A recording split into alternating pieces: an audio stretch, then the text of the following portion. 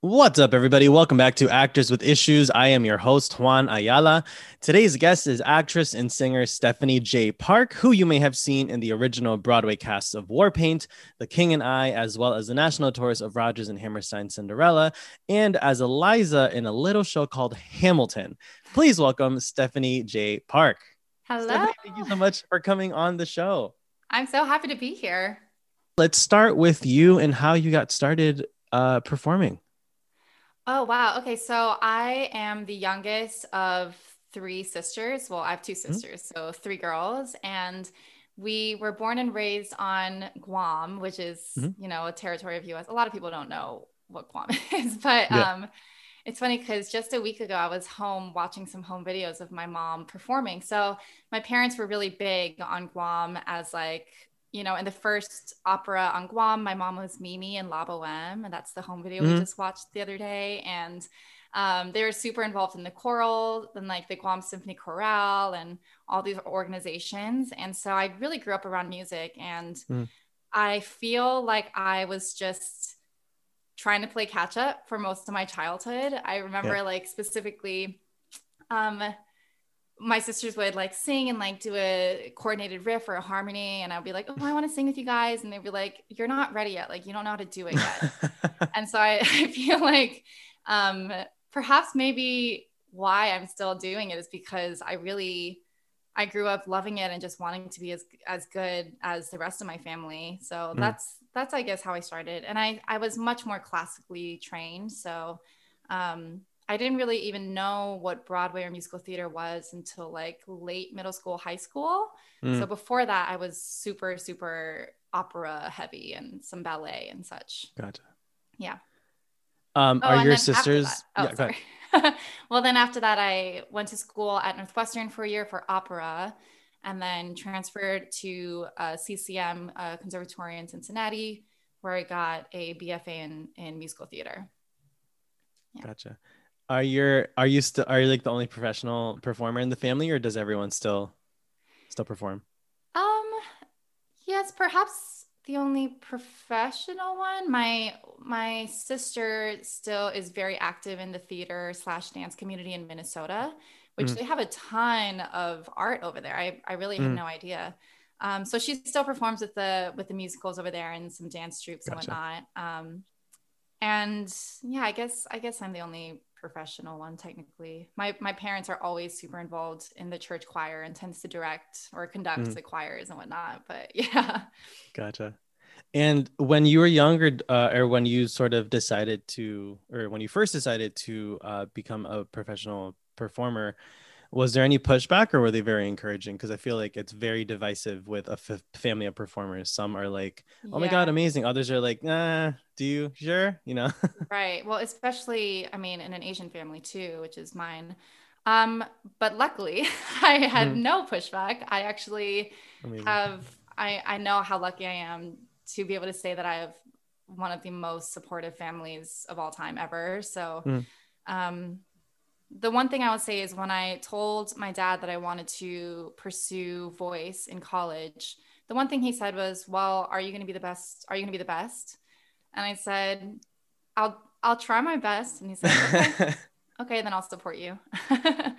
And that was really it. And since then, I've had, if anything, my struggles are my own confidence issues. And so mm, my family's there to support me even when I lose confidence in my own abilities. My mom's like, oh my God, you're the most beautiful voice, most beautiful singer, and she'll just like yeah. nonstop tell me how perfect I am to for this industry, for singing, and as as an actor and Yeah. everything. So yeah, I'm very lucky. I have kind of the opposite thing. Yeah. It's a little hard sometimes to get an unbiased opinion from a family member. They're just like, Oh yeah, yeah. I remember, I forgot what show it was, but I think it's when I did The Mystery of Edwin Drood a few years ago. I asked my mom, like, oh, like, who's your favorite?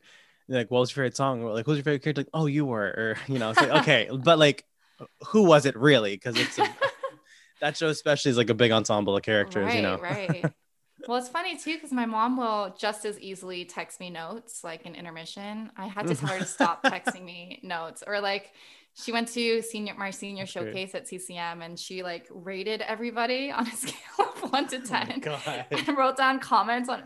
So she's definitely a character. She's Yeah. more supportive than anything, but she's like very quick to be like, "Oh, your face looks very bloated today. You shouldn't post that picture." Or like she'll very Jeez. she'll very quickly tell me the good and the bad. So I trust Mm, her opinion as authentic to her, but it's definitely her own opinions. right.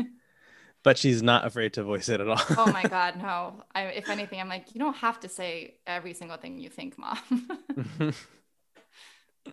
That's great. I love that.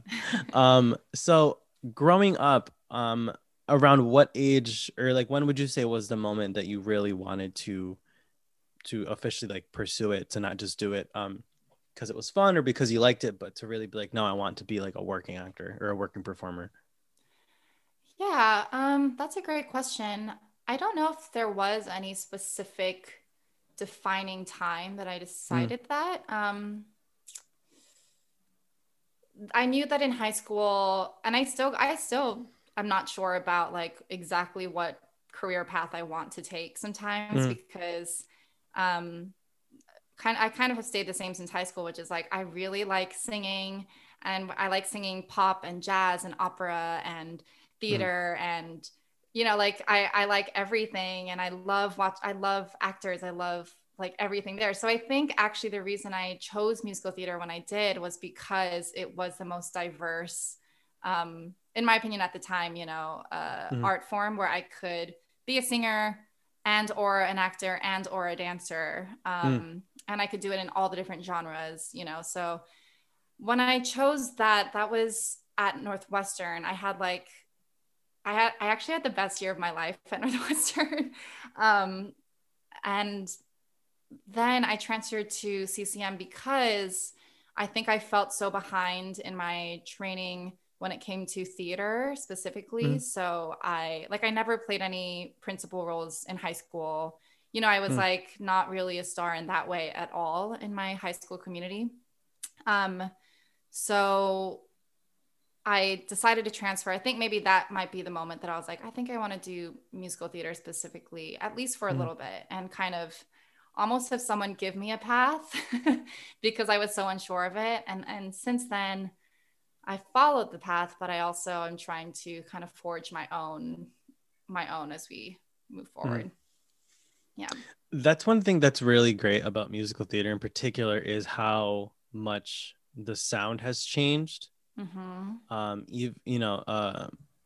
To my knowledge, I was originally classically trained, but then once you only pursue musical theater, your voice will sort of adapt to that sort of, to those stylings and whatnot. Yeah, just how diverse the catalog is of musical theater, and how the original musicals way back in the day sounded very much like operas, but Mm-hmm. they were just modernized and were new stories, and were perhaps produced in a slightly different way. Um, there's actually a good segue into one of the submitted questions. So let me pull it up really quick. I should have had that ready. It's all Uh, good. it's from Miguel, who's a fellow actor. Um, he says, in terms of Hamilton, what's more difficult, the rapping, the singing, or the dancing? Oh, well, I don't have to dance because I'm not one of the dancers in the show. Mm, So I can just, take that out of it. But I will say that I have a crazy amount of respect for the dancers because it is mm. a ton of work. They're just like nonstop dancing for 3 hours.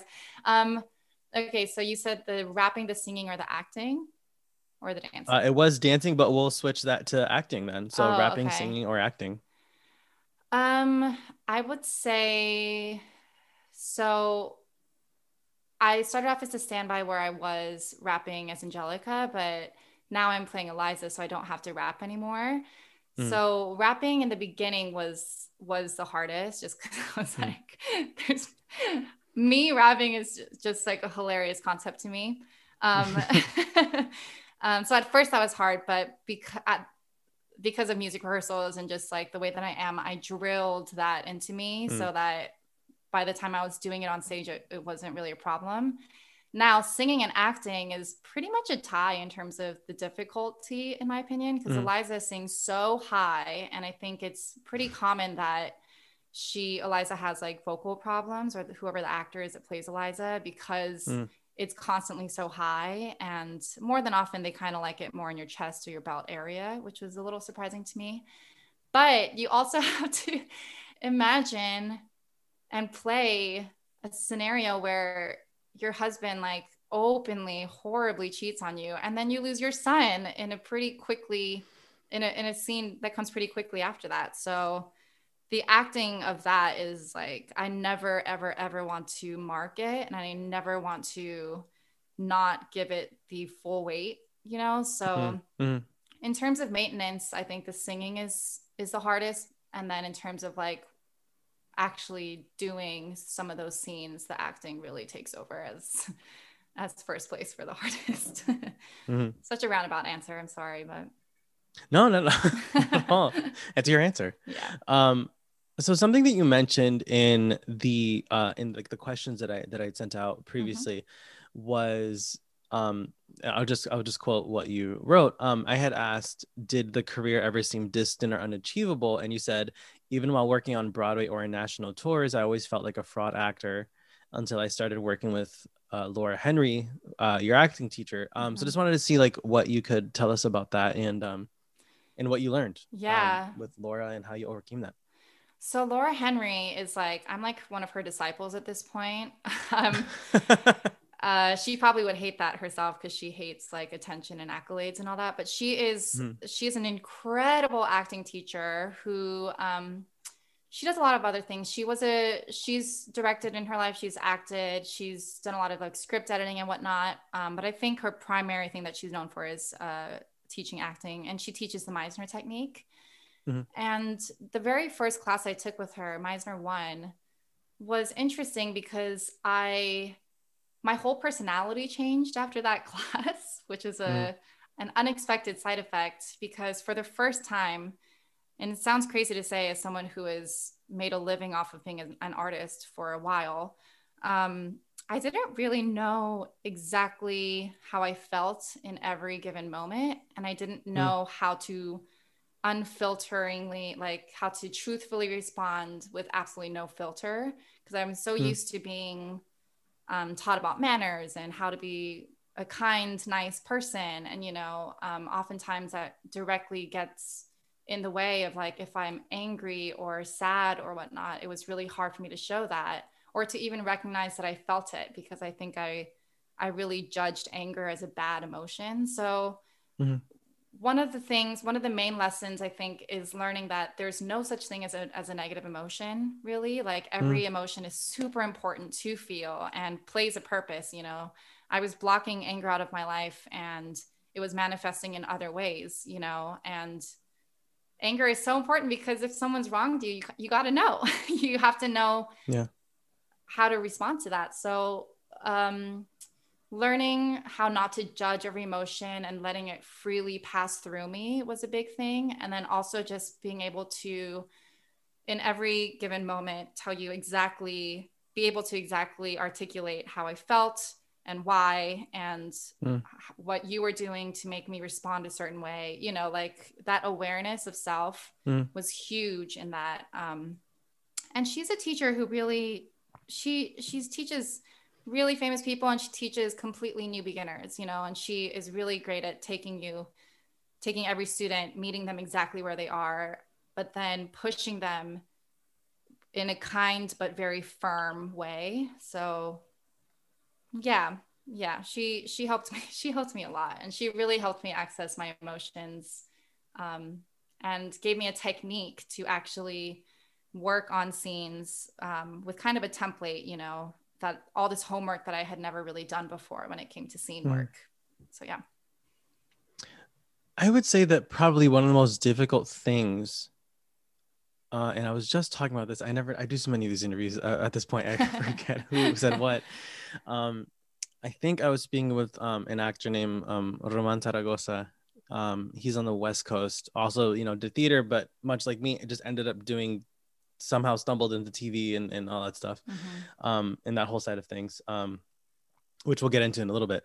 But just one of the most difficult things, for me at least, as someone who started in musical theater, is then transitioning to when you don't have a song to back you up and all of that. It's like, well, Yeah. I have to just act now. Like I didn't really, yeah. no one really taught me how to act. It's always just like saying these notes, and whether it's a park and bark or it's this full on, dance number, it's all of a sudden, well, you don't have like a cello to push you to those emotions to make you feel sad, or a crash to make you, you then have to sort of just Totally rely on technique that you never learned, or just sort of muster something up, because it's, we spend so much time on like learning the songs and drilling the dance numbers and all that acting sadly sometimes takes a back seat. At least I've never been on Broadway, so I wouldn't know if that's the case on Broadway, but when you grow up doing community theater and in colleges, that's often the case.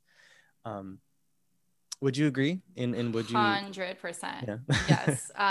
Especially because I come from such a classical musical background.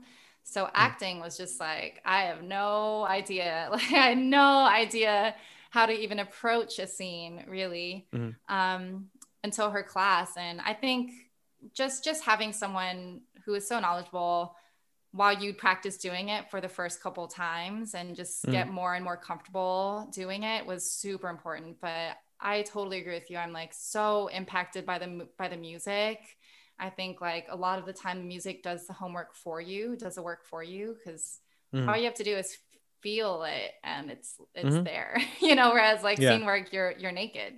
All you have is your heart and your body, and that's it, so yeah, I totally agree. Doing scenes without music was so scary to me for so long. Yeah. Especially when you do like your first play. Oh my God. You're just like, oh my I God. haven't done one yet. That would scare me. I would be so scared. Oh, really? But I'd be so excited. Yes, I would love to do it. There was a year that I just like took off. I just took a year off of musicals. I was like, I want to act. And I did like 3 plays. Wow. Over like a year. There was a small theater company that I helped found back in Connecticut. When I was still living there. I'm in New York now. And really learned a lot as an actor, just getting to break down a character and not have to worry about like, okay, now I have to go to music rehearsals. Oh my God, my voice, gotta stretch before the dance rehearsal, or all of that stuff. You're still doing your normal self-care, still staying limber and all that, but really getting to focus on just acting. And you haven't done a play yet, but is that something that you would want to do? And also, Are you interested in going into like the on-camera stuff? Yes, absolutely. I would love to do more on-camera work as well. I'm actually in New York right now, about to film a web series called The Blessing. It's written by Leanne Kay. And I'm really excited just because it's a first step into on-camera work. I've done a ton of self-tapes, but I think I was subconsciously holding myself back because I have this thing that I think is both good and bad in some ways, where I have to be like overly ready to do a job before I do it. But that's not great. I just want to like dive in before I'm ready. So I think I'm really excited to shoot this web series because I have a little fear of the camera that I need to get over for sure. And I have been slowly getting over through these self-tapes, but this feels like a great concrete first step into that world that I would love to be a part of. Yeah. Going through that transition is really challenging. Especially when with theater, you're taught to, the whole stage is your frame, the whole proscenium, you got to fill it and the back row has to hear you and you've got to, fill the room. And then with TV, it's like, nope, it's a tight frame. This is all we're seeing. You've got to, if you move an inch forward, you're out of focus. Like you can't, it's like you're sort of like, it's like the whole thing is just a park and bark. You're just like standing there. The whole thing is a park and bark. I think what scares me the most about the camera is just the having to watch yourself back part. Because in theater, like I love being on stage. For some reason, I don't care how many people in the audience, I feel very comfortable. And I think it's because I never have to watch it back. Right. But then when it comes to like self-tapes, like there's nothing worse than having to watch yourself do work, especially when you're kind of going through the process of it before you're proud of it. So all the Mm. like bad takes, you're like, oh my God. But I really, really have to get over that. And I'm definitely on my way to getting over that fear or that anxiety, whatever it is. Yeah. With self-tapes in particular, because I done, pre and during the beginning of the pandemic was, there wasn't much work going on, so nobody was really self-taping. But once we hit like September, October, it's like the floodgates opened up and totally everyone was going back into production, or even new shows were coming up. And with self-tapes, I've learned to just with auditions in general, with theater, we have a catalog, we have our book of songs, and it's like, okay, the show is in the pop style, in the vein of Mamma Mia. Like, okay, great, I've got to, if you get to choose. But then with self-tapes, it's like, all right, here's your scene, let's do tomorrow at 10. Like, it's like, okay, great, you don't have all of that time to prepare. And I mean, frequently, if it's like a TV co-star auditions, 3 lines, you don't have much to prepare. But for the larger roles, you'll have like 15 pages of material that you have like less than 2 days to work on. Right. Yeah. 3 scenes, guest star. I mean, I'm definitely grateful for all the self-tapes. I hated them at first, and now I think there's such great opportunities to practice and learn, So I'm definitely grateful for the self-tapes at this point. Yeah. I used to hate having to like reserve half of a day to go into the casting office and wait in the room. And then, you do lose that little sense of human connection with the casting director and showing that little blip of who you are and taking the redirect. But again, if it's 3 lines, there's only so many ways you can say 3, there's only so many ways you can say, can I get you a coffee? Like not much backstory is needed there. But then you've got like the medical shows that you're saying 6 types of medication and all of this other stuff. Those are fun. That's when you're like, never fathomed anything medical in my path, and here we are, pretending to be a anesthesiologist or whatever. So you also mentioned you're working on an EP. Yes. I'm really excited. Tell us about that. So I think my quarantine journey has been, or like my main interest that has come out of COVID-19 is something that I've always wanted to do, which is songwrite and produce. And my boyfriend and I, we kind of just realized again during quarantine that we are really good at writing together, and we really, really enjoy it. And he's a really great producer. He makes a lot of beats, and it's been this hobby for him for a long, long time. But recently we finally have the time to actually invest in learning more about it. And we have a group of us called the Creative House, which is there's 6 of us from tour last year. And we did like a 2-week Creative House situation where we just like got together, and this guy, Dre, a good friend of ours, he is starting his own record label and has his own studio set up now. We're so proud of him, and he taught us so much about recording music, producing music, writing music, and we got some great bops that came out of that Creative House. And ever since then, all 6 of us have leveled up in a way that is so exciting.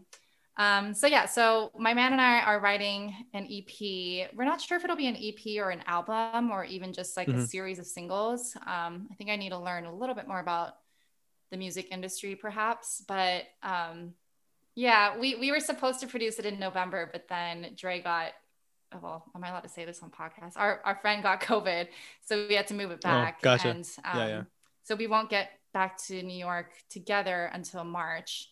And that's when we're going to produce all of it. And I think by then we'll have a lot more material as well. But that's like, songwriting is something I've always, always, always wanted to do, and was always very scared of doing, always super judgmental of my own creativity and my own ability to write songs that were in any way catchy. But I think I shifted the focus away from like what would sound good to other people and more like what feels like honest self-expression to me. And that is going to resonate with somebody, even if it's just one person, that's fine. That's all that really matters. So I'm really, really excited. The goal is to produce it in March, and it'll probably be out by maybe August or so, August, September. Gotcha. Yeah. Ah, that's so exciting. I love that. I'm so excited. It's like, it's Yeah. been the biggest light of this whole COVID-19 quarantine situation has been songwriting, producing.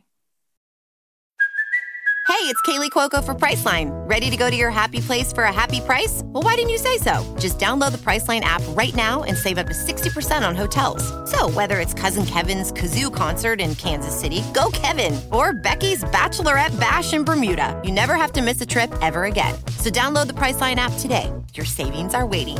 Go to your happy place for a happy price. Go to your happy price, Priceline. So I wanted to get a little bit into your audition process for some of your past shows. So like, are they like, trying to think, because I've heard of like the Hamilton boot camp and all that stuff. So did you have to go through that, or was it a little bit more of like the traditional audition process for you for Hamilton?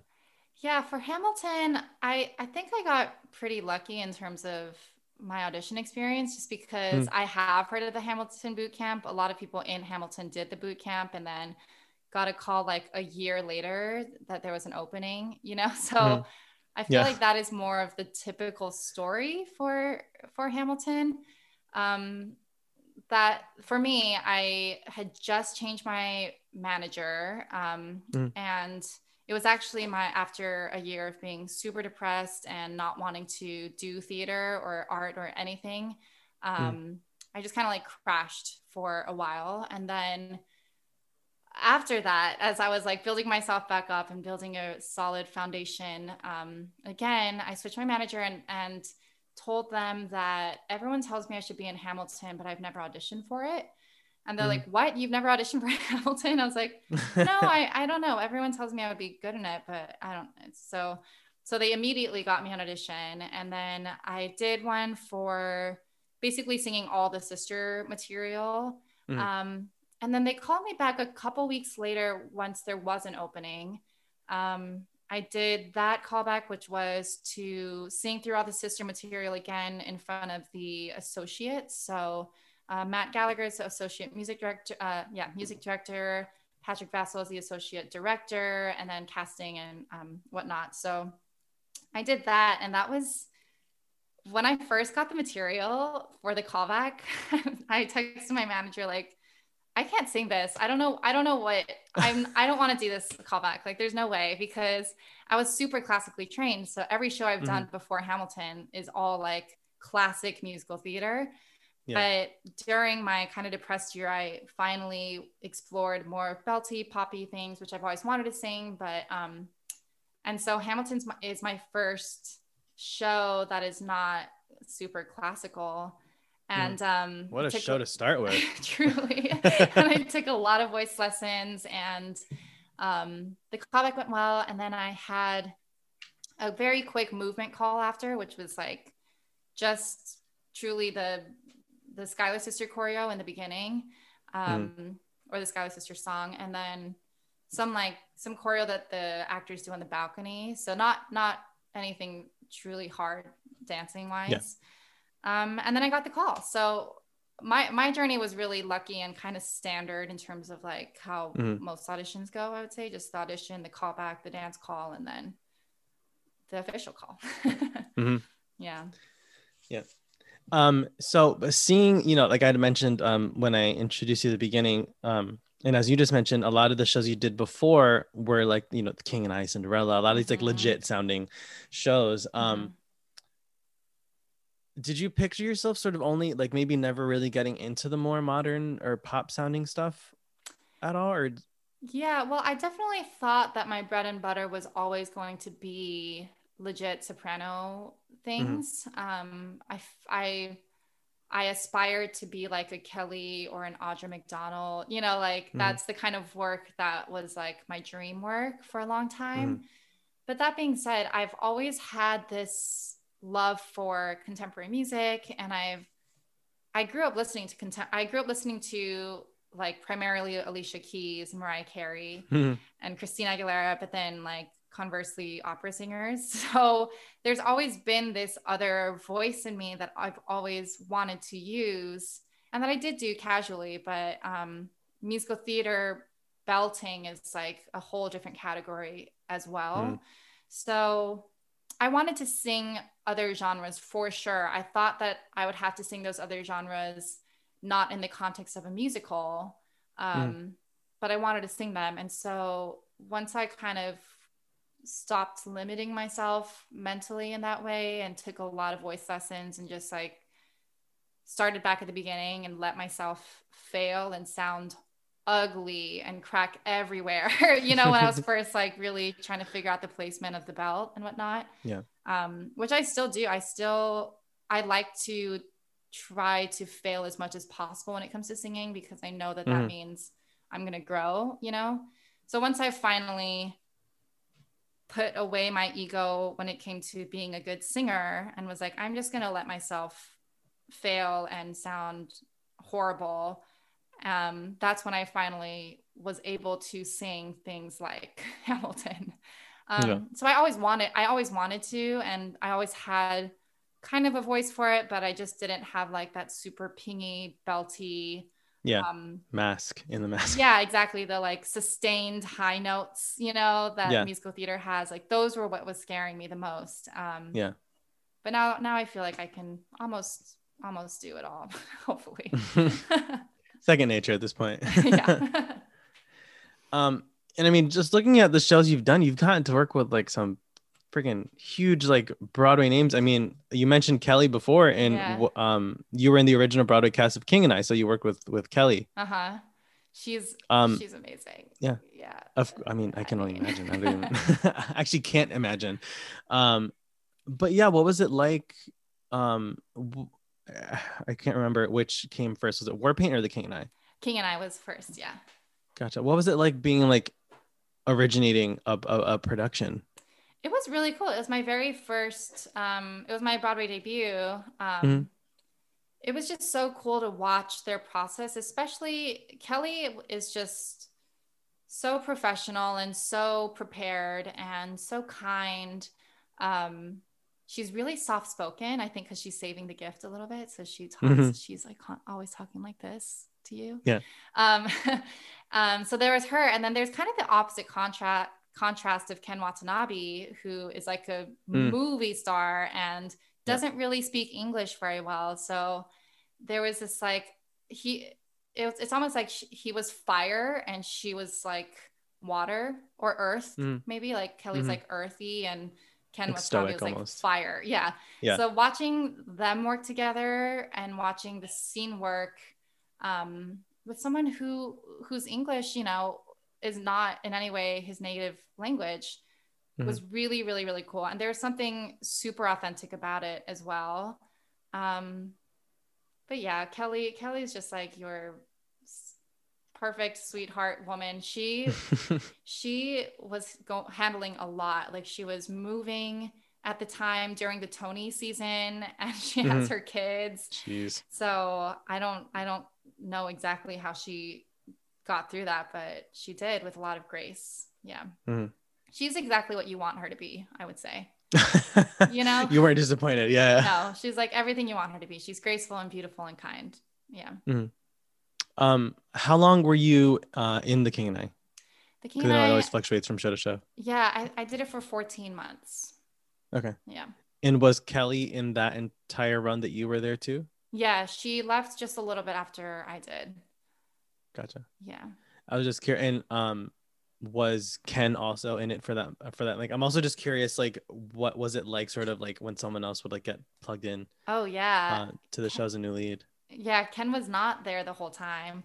We actually had a decent amount of Kings while I was there. At least we had Hoon Lee was awesome. He was very like dark King, and I'm so mad that I can't remember his name because he's pretty famous. But we had another King. I can't believe that I can't remember. Is it Daniel Day Kim? No, I don't think I did not get to work with him. No. Good. It's someone so famous that I can't believe this. I can't say his name, especially because I worked with him. but he was contrasting because he was a much lighter king.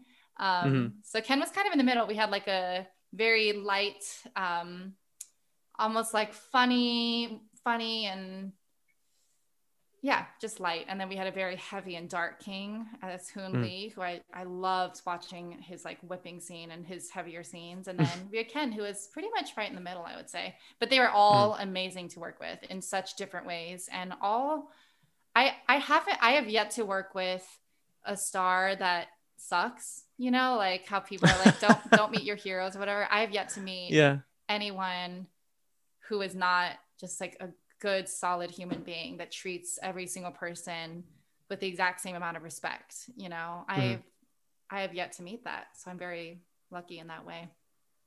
Gotcha. Is it Jose Yana that you were Yes, talking Jesus. All right. Yes. I just Googled it really quick. I was Thank like, you who so played the king? I can't believe. I hope he doesn't. Well, I do hope he listens to this, but I hope he doesn't. That one section. We figured it out, Jose. Don't worry. You know, I feel like we maybe do hear that quite a bit, the whole don't meet your heroes thing. And it's always, I've never experienced it, thankfully. The couple of like TV sets that I've been on, they've always been, you know, graceful and very, very friendly. Yeah. But I've also heard some stories. Of course. We won't do any name drops, but, you know, there have been a couple times that, you know, people are not entirely professional or actually, coming to think of it, there maybe was one or two people that I work with indirectly. It's like we were on set the same day, but not in the same scene. But you know, you're observing, you're on set, you're just like taking everything in. You know, noticing some behavior, but you know, nothing worrisome. But just like you're like, oh, really? Right. Dude, yeah. come on. In fact, I was hoping so Warpaint was with Patti LuPone and Christine Ebersole, and I was really hoping that Patti would have like some kind of an explosion or just something that was like of her reputation in a way, you know, of her like who's taking pictures. Yes. But no, she was like, she knew all of our names the very first day rehearsal. She was nothing but like super kind, and if she was difficult in any way, it was not it wasn't to the cast. It was like maybe to someone else, but I never caught a whiff of that. And even like there was one like mini thing where she got upset during tech, but she was so justified, you know, that I was like, good. I'm glad that she didn't like she spoke up about that. But she was just another example of like, man, she's so great. I almost wish I had caught like some kind of diva moment, but I never did. Yeah. Would make for a hell of a story. You're just exactly. Like, I wanted what happened today. I wanted that story. I wanted like something, you know, or maybe like some competition with her and Christine, but that never happened either. They're just super loving. They saved that for the show. Yeah, exactly. If they had it, it was on stage, but that's where it stayed. That's so cool. Yeah. Before we wrap up, we've already been going at this for 40 minutes. Look at that. Wow. We're That's surprising, actually. So, say again? It's surprising. It went by so fast. Yeah. Again, actors talking about, you know, acting is just time flies. So something that I always ask all of our guests is there anything that you've learned or know now that you wish you knew earlier in your career? Yeah, I mean, I guess it's not even that I didn't know it before. It's just that time forces you to actually follow through with these lessons. For me, it's the whole notion of comparison is the thief of joy, and, you know, stay in your lane and don't look side to side.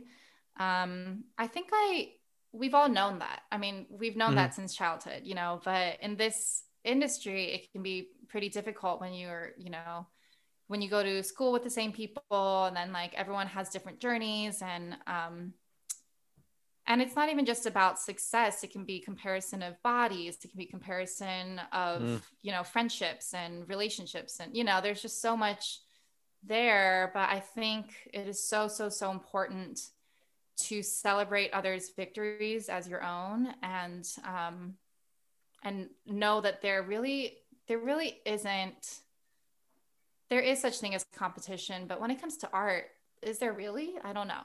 You know, there's only one you, and there's only you have that voice, and only you are going to interpret a scene this way, and only you are going, so I don't really think that we can compare ourselves, especially as artists, because the whole point is to be authentic and to not, kind of be like held side by side with someone else. So I think that's the biggest thing for me. And also just learning to really be as compassionate as possible towards yourself in an industry that is already so difficult and like hard to kind of separate your value from, or your definition of self. So, I kind of mentioned having a super depressed year, and the only way I got out of that was radical self-compassion, which felt super difficult. It's like, it's an action. It's not just like a thing. And, in moments of feeling lesser than, or feeling just sad, or just any emotion that gets you kind of down, I think it's important to treat yourself as like you would want your mom to treat you, or your best friend to treat you. Like, I think every artist is like a child, and it's really important for the parent side of yourself. You're both the child and the parent, to make sure not to abuse that child, abuse that artist, and really nurture it and love it unconditionally. I think that's super important. So that's kind of two things, no such thing as competition and no comparison. And then the second layer of that is just like really radically love who you are, because if you don't love yourself, I don't know how you're going to get a ton of other people to love you, Right. So yeah, gosh, that's beautiful. Thanks. Thank you for sharing that. I feel like a lot of people need to hear that, especially in a time where the vast majority of us aren't able to do what we love, and sort of that often life defining thing, because we sort of put all of our chips into being performers in a time where we're kind of forced to take care of ourselves, and to look back and be like, what was I not doing before? Right. Like for me personally, it was saying no was always kind of the thing. I was not necessarily being like, I was never a people pleaser. I don't think of myself as that, nor do I really see myself as like a yes man, but I'm always like the nice guy, it's always like, that's always been a thing. If someone's like, hey, can you be my reader? Then like, great, Zoom call, I'll be your reader for your audition tape. But then it's like, just learning to be like, to like check in with yourself and be like, hey, I'm sorry, I can't today. Right. That's huge. That's the part of my personality that changed with my acting class, because I was I was a people pleaser, super people pleaser. I was so the nice person, I think, but that actually ended up making me crash and burn in a couple of my friendships, because I wasn't just telling them how I felt, so it didn't have to like simmer and so setting those, for me, I think it was like setting boundaries and learning that it's like really okay. It's really okay to say no. You should say no, because I don't want someone to do something for me when they don't want to. It's like the worst. It's like the worst thing ever to me. Yeah. Especially for actors who don't do the theater, that are like these long-term things. You're like, that's my job from this date to this date for 9 months, a year, however long.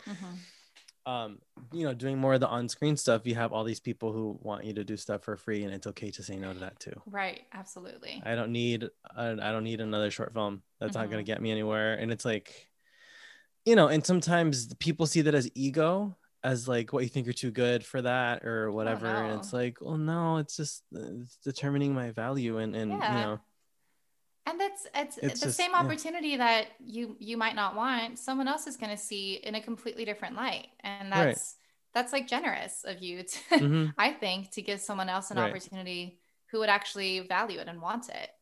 Right. It's like, I totally agree with you. It is hard to say no, especially when it comes to art projects, especially because there is so much, I think there's so much vulnerability involved with whoever created the project. And so it's like, it's not that I don't think this work is good. It's just that at this point in my life, I don't have time to fully dedicate to this, you know, in the way that I think it deserves. And I think it's doing it a favor. I think saying no when you want to say no is doing the other person the greatest favor, you know, personally. Yeah.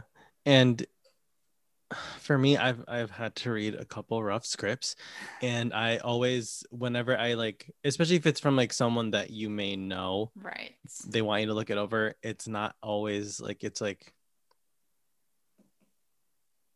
I don't know how to word that. I don't know how to word this eloquently. It doesn't have to be eloquent. But, you know, just like if someone gives you like, hey, would you mind reading this pilot that I wrote, or this web series or this short?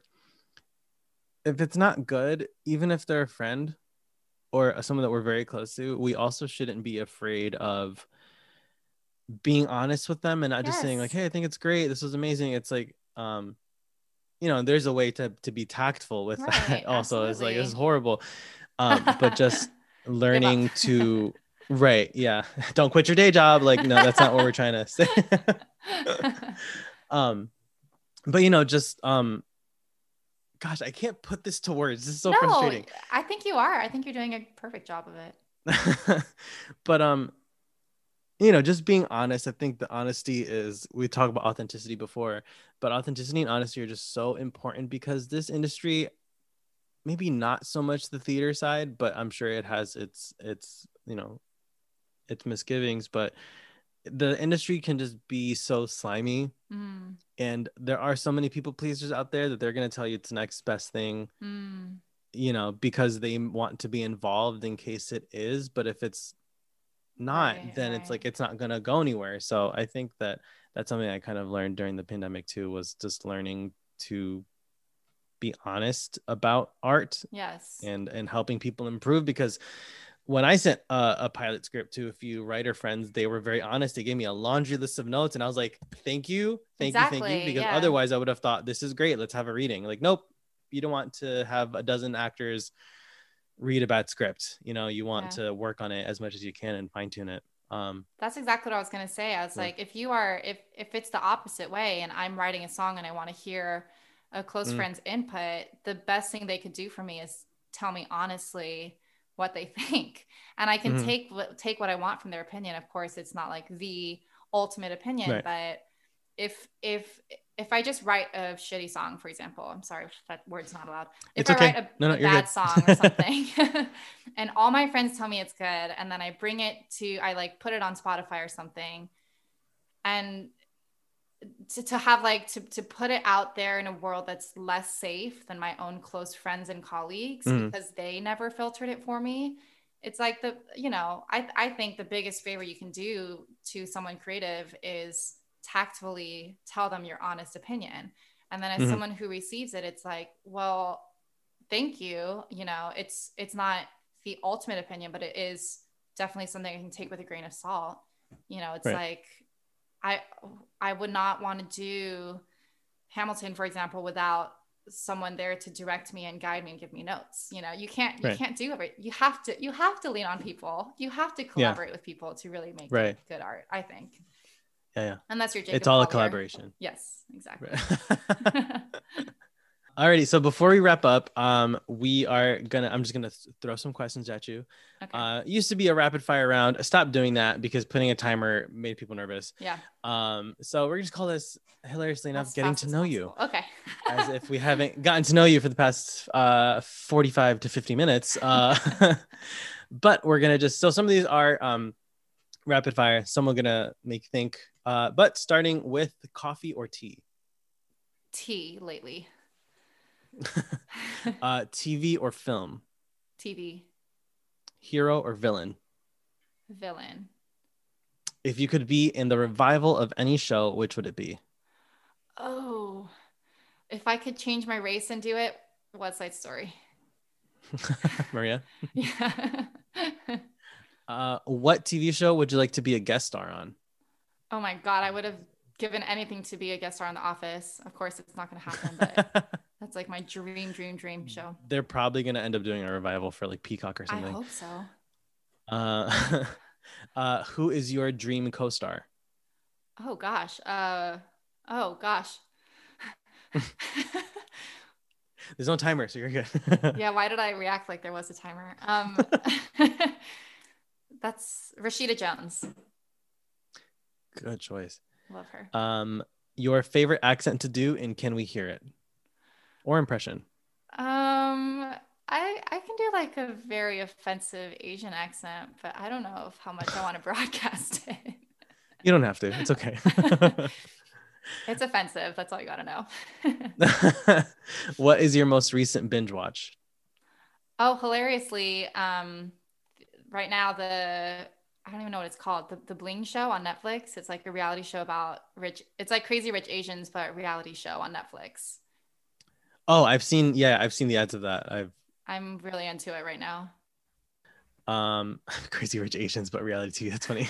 Truly, that's what it is. Who was your childhood celebrity crush? Oh, Paul Rudd.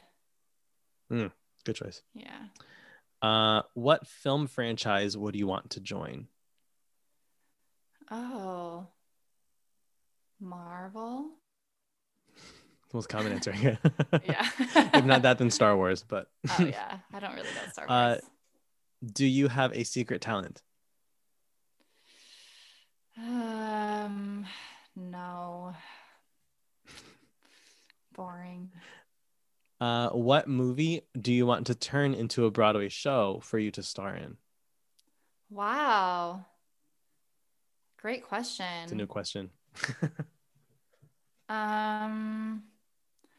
Again, I kind of have to change my race, but Pocahontas, I'd be obsessed with that.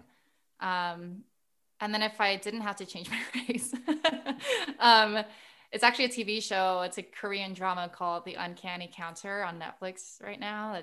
It's a TV show, so I'm kind of cheating, but it's so cool. I'm really into that show. I mean, they made an Office musical, so. They did? Oh, yes, yeah, it was they off did. Broadway for a bit. Yeah. Yes, they did. Okay. I didn't see it because I was on tour. Oh, gotcha. Yeah. What is the worst side job that you've had? I mean, I was a server for a while, but I actually enjoyed it because it was at this hilarious restaurant called Vito's Cafe. It's closed now, where the servers were singers. So even if I botched the job as a server, I could just sing and make them like me again. But that's it. A person you would trade places with for one day.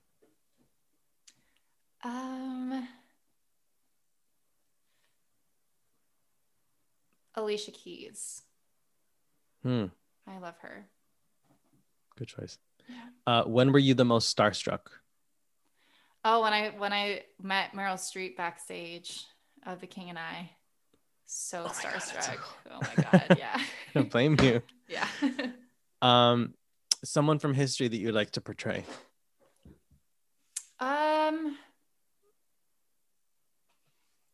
Does Mulan count? These answers are not great, I feel. Oh, you know what? Like, she's not really history because she's alive, but like Sumi Jo, I think is amazing. She's an opera singer, Korean opera singer. I would want to portray someone Korean and hilarious that I can't tell you who. And lastly, in 10 words or less, what advice would you give to a young performer? Love yourself.